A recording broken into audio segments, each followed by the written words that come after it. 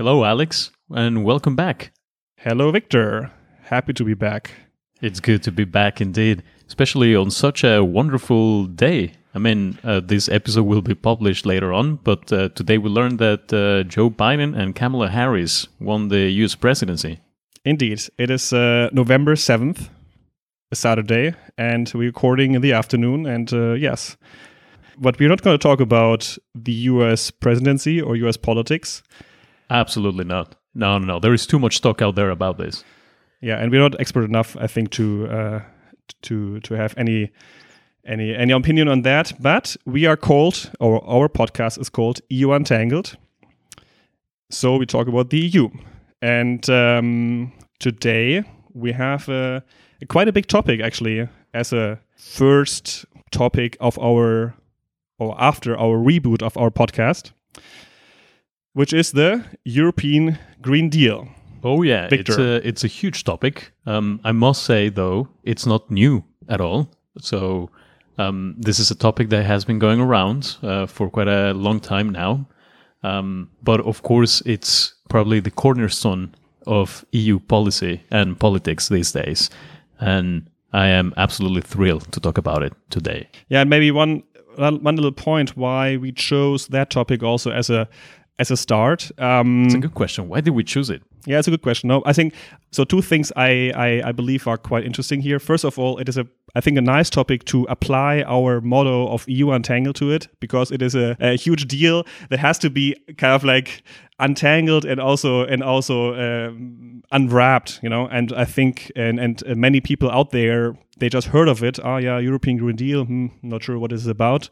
So this is our first thing. And second of all, this gives us also, or we both, I think, have maybe a say on it, because we both work in fields that are at least loosely related to it. So, Victor, you are based in Brussels, and you are doing what there? Well, that's an excellent question. I am based in Brussels, and now I'm working as a consultant.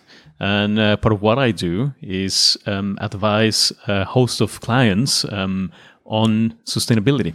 And sustainability is a big deal within the EU Green Deal. And you, Alex, you were based in Berlin, big European city, big European capital. And right now it's more important than ever because Germany is hosting the presidency of the EU Council. And what do you do there in Berlin? Why did you ditch Brussels and went there? Yes. Yeah, well, we both met in Brussels a couple of years ago, and I moved to Berlin to follow a career as a PhD candidate or PhD student, and I'm currently working at the German Institute for Economic Research and working there in the field of energy. Our idea is to have this program coming out maybe every other month, covering one piece of EU legislation or EU topic, and trying to untangle it. Let's start, no? Let's get it started. Let's get it started, baby. Let's get started. And maybe can you just, or I just ask you just very broadly, maybe that's a stupid question, but what is the European Green Deal? Oh, Jesus, man. That is a tough question. Yeah. I think that is the whole point of this episode. Listen, the European Green Deal, in a nutshell, is a 24-page document that was published by the European Commission on the 11th of December 2019, so almost a year ago. But beyond this 24-page document that I believe few people, and probably for good reason, have actually read, what this document contains is something pretty big. It's the new growth strategy of the European Union. And as the name says, this is a green growth strategy. So it's this huge effort that the European Union is putting together to try to be more green, more sustainable, with the end goal of becoming climate neutral by 2050. So that is the big sort of achievement that the EU Green Deal is trying to put on the table. Interesting that you actually mentioned growth strategy. I think a lot of people out there say, "Oh, this is the new climate protection Deal, and you say, oh, it's a no growth strategy. I think this is also already a nice point you're making here. The European Green Deal, it is in its essence tries to make Europe a carbon neutral continent by 2050. But however, and what you said before is growth or economic prosperity is of course hugely important, and also cannot be, or it will be very difficult to just forego this. And so by this, I think the idea, at least, of what Ursula von der Leyen's Commission has tabled there is to achieve both. Whether this will be achieved, we will see. And whether this actually can be done, we will see also. Absolutely. The European Union has always made it very clear that it wants to keep on growing, both economically and socially, in a more inclusive and sustainable manner. So actually one of the key pieces of the Green Deal, which basically outlines actions for the next decades that the EU will take. One of those key actions, one of those key pieces is what is known as the New Circular Economy Action Plan. And that sounds very technical, and it actually is, because it's another document that was published this year outlining even more actions. But the reason why it is very important is because it contains what you just mentioned. It's this wish, this desire, this intention, this goal of the European Union to decouple economic growth from resource consumption. So the European Union wants to keep on growing economically, but wants to do it in a sustainable manner, in a manner that is circular and that is environmentally friendly. And by circular here, what I'm trying to say is where resources are reused, they are recycled, they are repurposed. So instead of following this linear trend that we're all very well familiar with, where you use something and you dispose of it, that something that you just use turns into something else, a new material, a new service, a new product. So that is the intention of the Green Deal. So to find a way to keep on doing what we've been doing for so many years, but this time with the climate in mind. And which industries are mostly affected or are targeted by this? That's an excellent question. I would say pretty much every single industry. However, there are some industries that the European Union has as a priority because they are the most polluting ones. And those industries, of course, include it's not so much about industries, but more about products. And in this case, the products include electronics and ICT. They include plastics, the textile industry as well, construction. Construction is also a big one. And of course, other industries or other products that are also polluting, but maybe the European Union didn't have enough time to actually put together a comprehensive strategy, but they will also be affected in one way or another. That includes the cement industry, for instance. But basically, I mean, if you really want to become climate neutral by 2050, which people can see that as a very long-term target, right? Like by 2050, if now it's 2020, both you and I will be in our 50s, early 60s, right? I know you're a lot younger than me, but what I'm trying to say is, like, in a normal lifetime's perspective, it sounds like it's very far away, but it's actually very close. And for industry, this is a big deal because if you really want to achieve climate neutrality, you actually need to redefine the way that things are done. And all industries, if you think about it, the way that they have been producing products or delivering services hasn't necessarily had the environment in mind. So for all of them, regardless of what they produce, this will have an impact. Yeah, and not only the industry has to adapt quickly. Basically, we have to act, we as a society and as economy, we have to act quickly mainly because of the intention of the whole program, which is to protect the climate and to stop the heating of the earth, which is in the end what this is all about. Yeah, and maybe just to give a bit of background here, people might ask themselves, okay, why are we talking now about the European Green Deal? And why do we need it? The European Union has signed an international treaty called the Paris Agreement in 2015. And this Paris Agreement basically says, or the governments agreed to a long-term goal of keeping the increase of global average temperature well below 2 degrees above pre-industrial levels. So, and even try to limit the increase to 1.5% degree. This means that also the European Union has indirectly, or actually no, directly, duties to lower these CO2, or not only CO2, but also the greenhouse gas emissions. And and Ursula von der Leyen's commission now tried to do that by setting up this Green Deal, which itself doesn't have anything, so to say. The Green Deal is just a communication, as you said before. It's just it's just, you could say, just a propaganda, so to say. It's just kind of like a nice framework. Oh, we call it the Green Deal, but in the end, there will be a lot of initiatives where the umbrella is the Green Deal, and a lot of initiatives will be kind of like put under this umbrella labeling Green Deal. You're absolutely right. The Green Deal is a framework, and then it will be these individual actions, the ones that will actually be implemented and define policy and industrial policy. Yeah, exactly. So, and to give the listener a bit of like perspective here as well on the size, Victor, you already mentioned there are like plenty of initiatives. If you go on the Commission's information page, they have an annex, and I think there are like more than 20 different things they wanna target. So you mentioned already quite extensively the circular economy action plan. Then there is a very important thing, which is the so-called climate law, which is cornerstone of everything.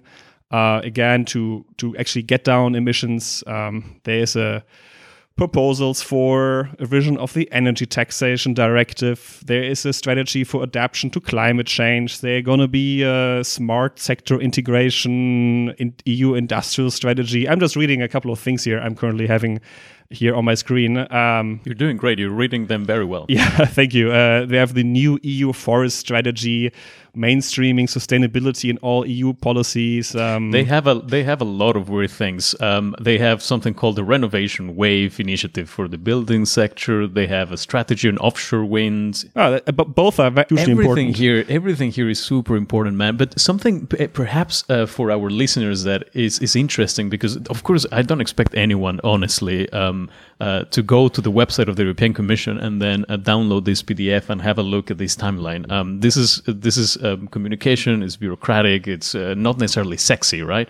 But it's very, very important. And one thing that I think is worth pointing out is that if you have a look at the right side of that table, most of these initiatives were foreseen for 2020 or 2021, which is basically tomorrow.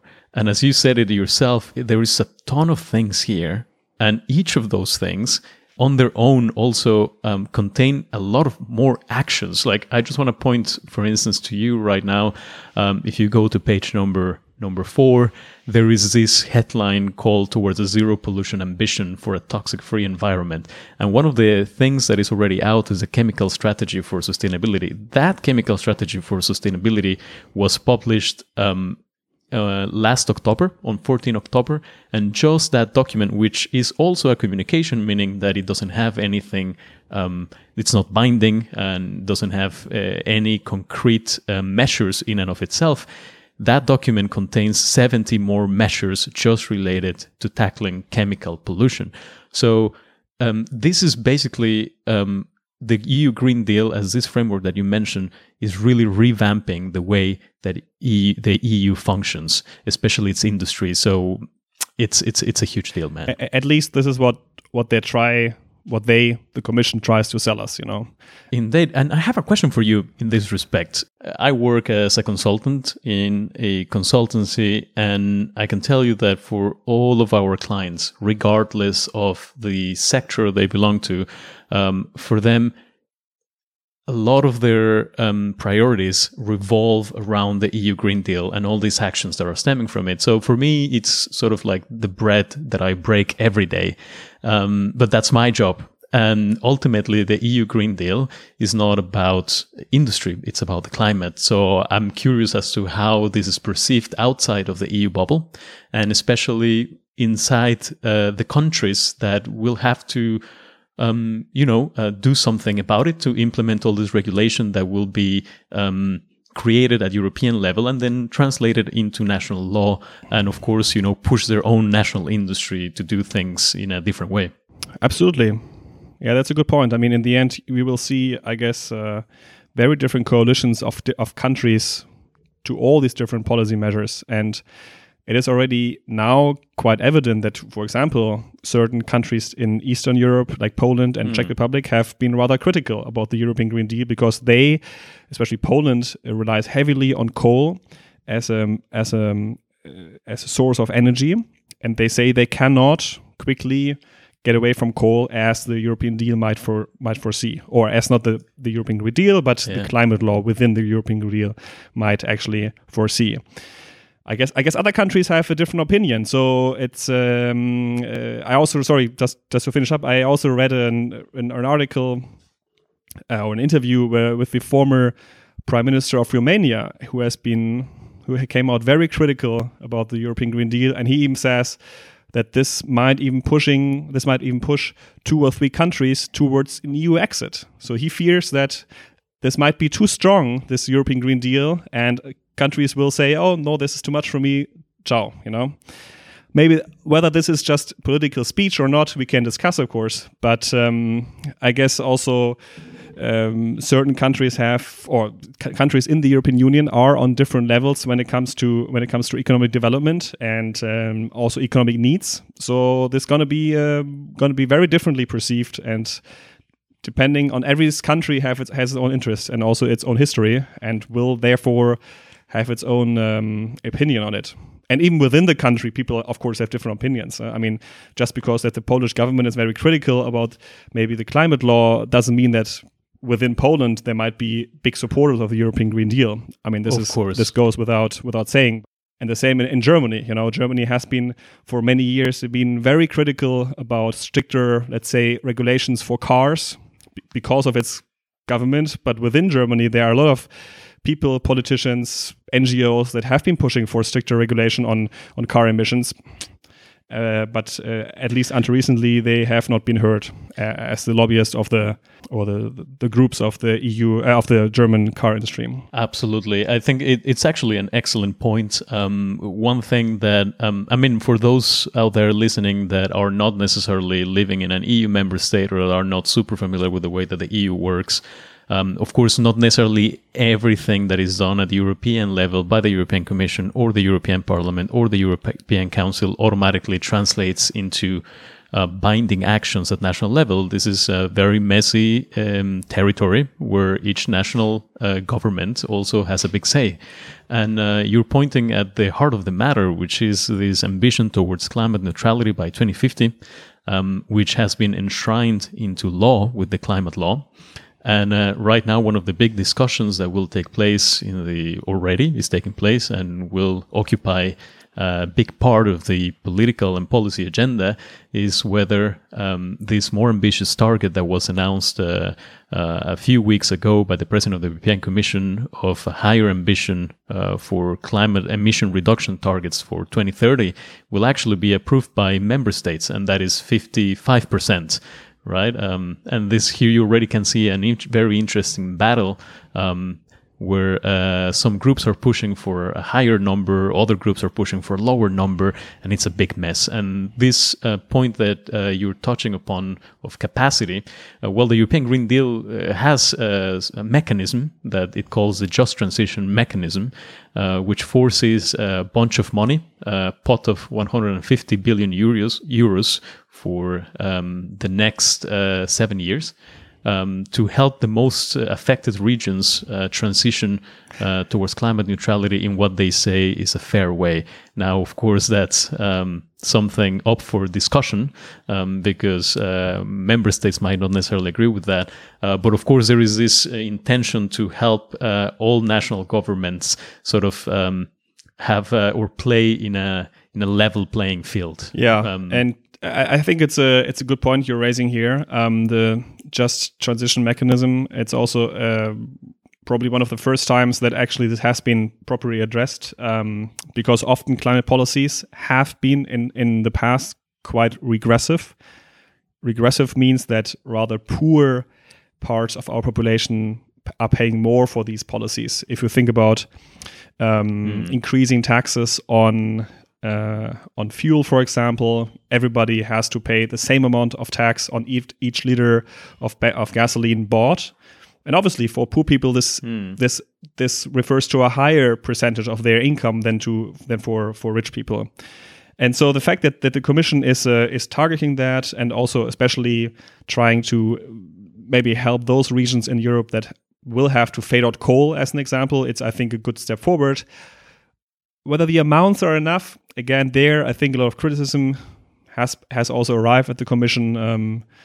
There are, from the rather green to left groups, have saying this is like ridiculously low amount of money spent on these things. We have been spending much more money on saving the banks 10 years ago. Can you actually put a price tag on the climate? It's a big question. Yeah, can you do that? And also, are we actually now the Commission puts out like these 100 billion whatever, or like these billions here, those billions there. But in the end, often also the Commission is very good in selling these numbers as money, but often it is just relabeled money that has anyway been already attributed to solving these issues. So in the end, again, the devil lies in the detail.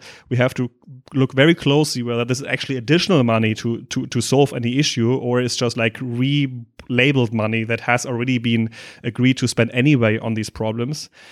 And there's still a lot of, for example, subsidies going into certain things that, like fossil fuels, for example, that are actually to be like faded out in the future. So the plan has to kind of like be scrutinized under this perspective that maybe on the one hand we're spending money to solve a problem that is generated on the other side of the same thing. So the EU might create a problem, and yeah.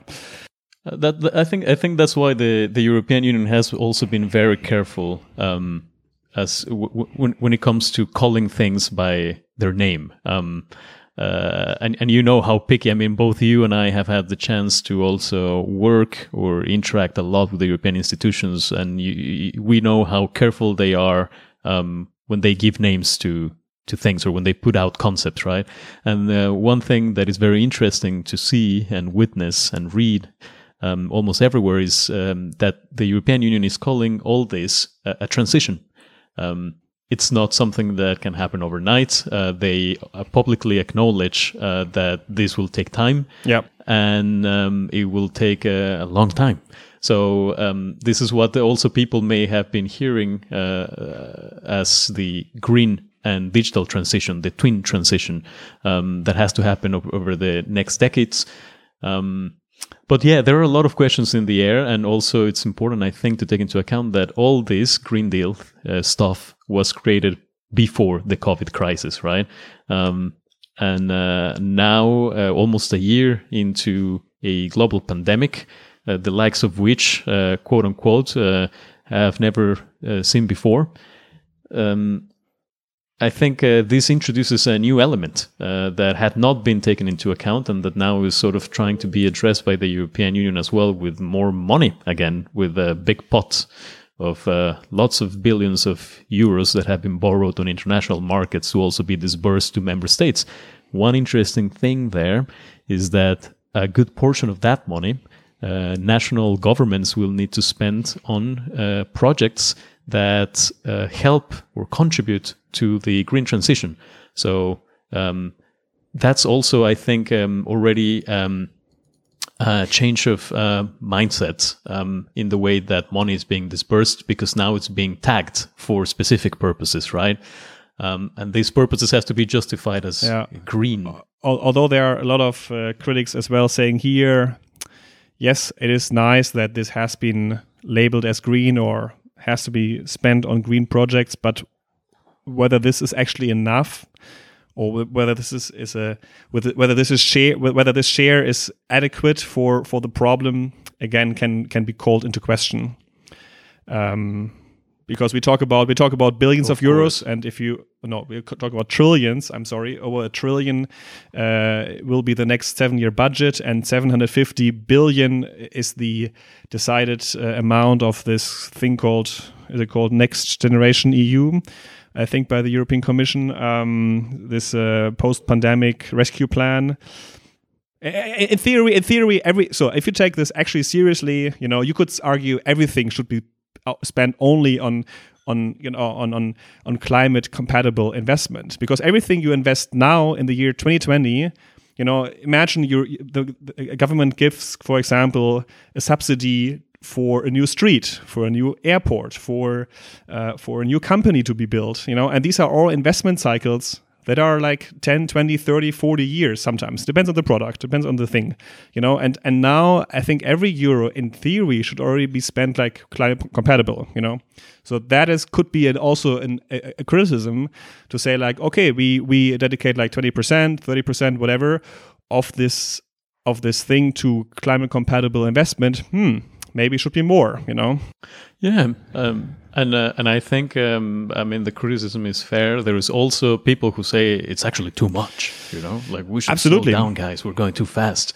And you see all sorts of interesting discussions across industry, between policymakers in the parliament, among member states. I think one thing that we can all agree on is this is a big deal. The direction that it will take and how all these actions will be implemented, of course, this is something that we're all going to have to be watching in the coming years. And my hope is that citizens at large, of course, they take an interest in these things, because I believe here public opinion will count. The way that citizens interact with their national governments, and the way their national governments interact with the EU, and the way they will build these future relationships and growth strategy with industry will be quintessential. So that's where I hope that the European Commission also steps up in the way that they are communicating all these things, because it is actually, in my opinion, as a humble Mexican who has been living in the EU bubble for the past 5 years, this is unprecedented. The EU, to an extent, is also doing something that no other continent has done before. But this is a very nice point, because in case this Green Deal will be successful, it can serve as a blueprint for other countries, for other regions in the world. So obviously the world will also be looking closely to what the EU is doing.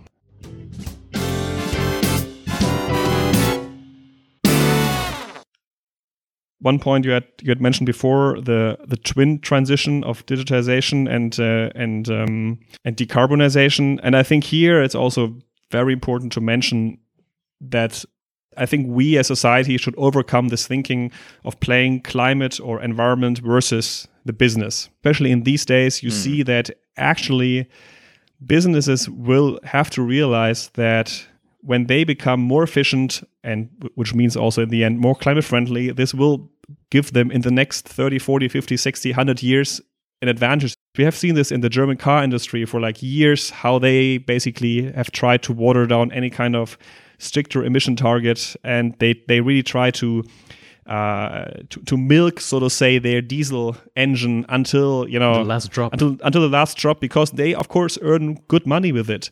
But the thing is, the world is not only the EU. So China, California, but maybe the US in the future, other countries have actually announced to be much stricter, if not fade out these kind of technologies. And so it is just also in our own interest as the EU, as every country in the EU, to have also relatively strict regulations there that actually gives businesses a way forward to say, okay, it's strict, it's hard to cope with it. Yes, we don't like it, but in the end, it's better to have a strict teacher that challenges you, but then also once you finish school, so to say, and you export your products to the world, you are actually competitive. Yeah, and I think this is something I wanted to mention, because I feel, especially in the German debate a lot, but also sometimes in the Brussels debate, that this is often very critical for some reason, and not very forward looking. especially from businesses who should be forward-looking. I'm like, guys, just like embrace the change. It will if it won't be coming from the EU, it will come from China. It will come from other countries, and then you are against something you haven't been preparing for. Can I just say that you should absolutely suggest that as a hashtag to the Directorate General for Communication, hashtag embrace the change. I think, if you were to start directing that to industry, maybe you would already be a little bit more forward-looking. Because one thing that we all know very well is that we all, as individuals, and of course as organizations, we struggle very much to see and think of our future selves. So we're very much biased towards the present and the short-term gains that we may get out of something. But as you rightly pointed out, what will happen in 3, 4, 5 decades, 2 or 3 centuries is far more important than what will happen today or tomorrow, and certainly than what happened yesterday. And I wouldn't say it's more important, but it is at least to a certain degree clear what's going to be happening in like 2 or 3 decades. That's my point.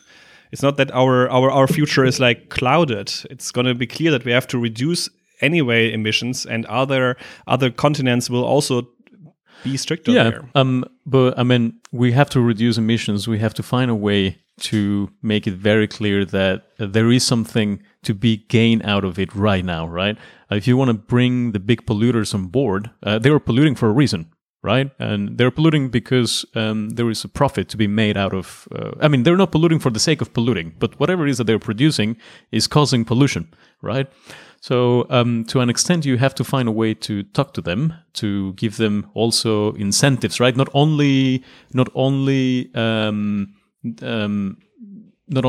punish them, but also try to incentivize them, right? So you want to be a proper teacher. You want to sometimes, of course, hit them a little bit, but every now and then you take out the carrot and you also give them something sweet. And I think the EU, to an extent, is trying to do that. Whether it's succeeding or not, we will see. That's a question for a different episode. Maybe 10, 20 years. Exactly. Okay, I hope it doesn't take us that long to record another one. The next EU Entangled will be then in 10, 20 years. Until then, have a nice life. All right. Maybe on that happy note, we can actually say, should we take a break? Yes. Oh, let's take a break, man. Let's take a break. I like talking sometimes, huh? And you like talking too.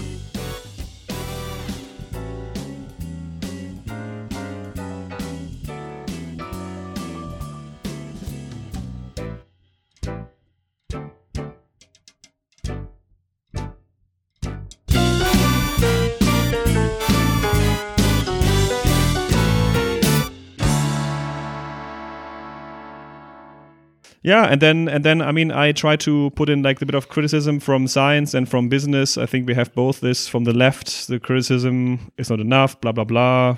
Okay, Varoufakis and people. I read those articles saying like, oh, it's greenwashing. Okay, fair enough. No, I think you have a very good point there.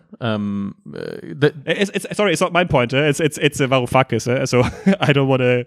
It's really not my opinion. No, but you mentioned something along those lines at the beginning, where you said that it would be important to see if that's actually new money that is destined for green projects, right? Or whether this is money that is just relabeled in a nice way. Yeah. I agree that would be very shady, and that would be very shitty, and that would certainly qualify as greenwashing. However, even in the worst case scenario, I think it's good that 95% of all the communication coming out from the EU institutions is talking about greening the economy. Even if the incentives that they're putting forward are not enough, even if they are not all of them necessarily new, the fact that greening the economy is already part of the public agenda and part of every single conversation that is held, it's, I think, a step forward. Because eventually that will translate into new actions and necessarily also new budget that will be needed there. That's true. I agree with you there. And I just hope it is enough, because if you're actually looking what science says, and of course science, I don't want to say science has one answer. Because a lot of people say, in order to stay on Paris, you have to blah blah blah. No, that's not true. So also science says, we don't know about the future, but to be fairly sure that we reach a 1.5 to 2 degree warming scenario, the EU would actually have to cut emissions even more. I think Council says, 50% max. Currently, I think this is what is around. Parliament said 60%, maybe 65, but 65 I think wasn't actually agreed on. So 65 would have been the lower end, what a lot of scientists actually say.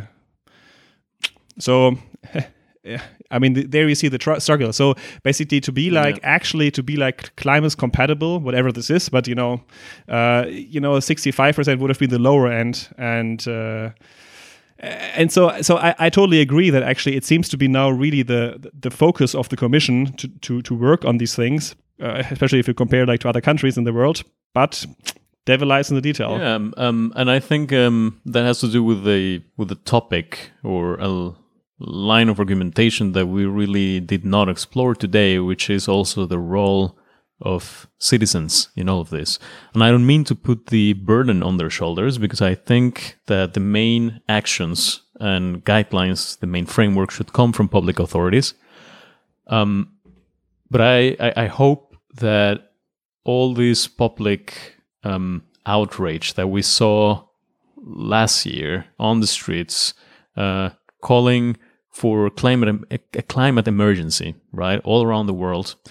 Friday for Future mainly. Yeah, I hope that continues as well, because we need to put pressure on governments, on companies, on NGOs themselves. We need to put pressure on one another, basically. So this keeps on going forward. And there, I'm afraid, there is no replacement for civil action.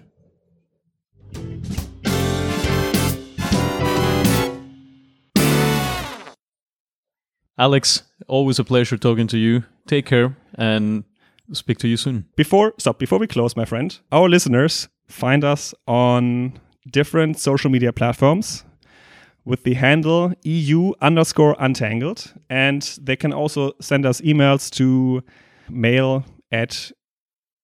it's called untangled@podworld.org.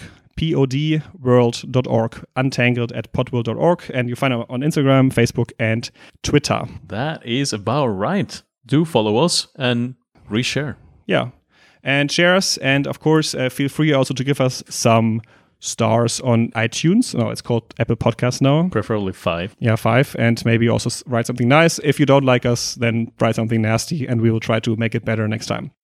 I think that's actually it now. Sorry to prolong this and then until next time. Sayonara.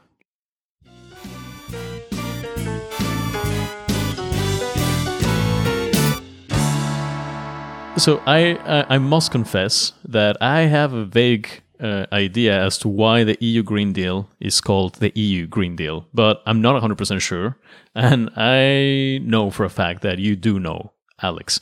So I'd like to ask you, for my own benefit and for that of our listeners, if you know where or why the EU Green Deal is called that way.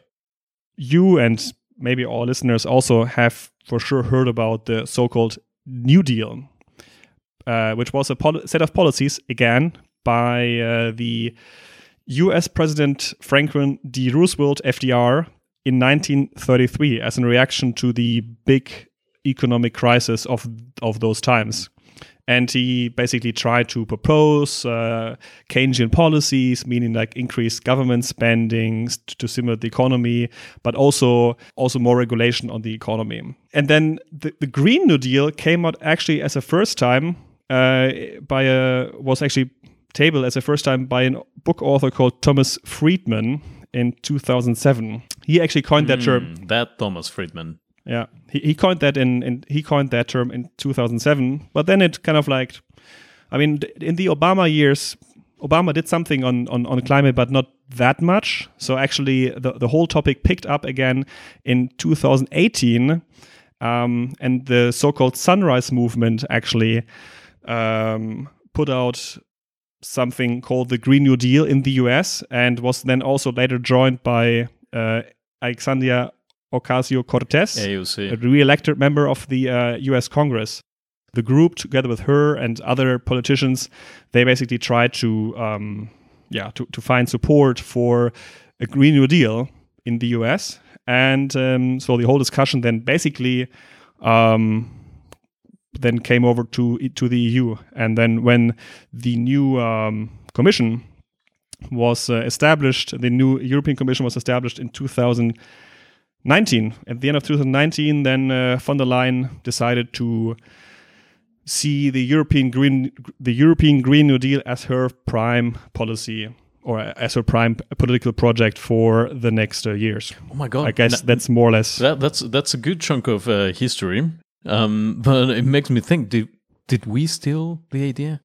Maybe we stole the name, but it seems like that Europe is at least first so far in implementing any of the solutions, so to say. So let's see. Europe first. I like that. So motto. yeah, EU first, so to say, in climate policies, and let's see whether the Biden administration can catch up. They gave us a 1 year head start. Let's hope they don't bide their time. Very good.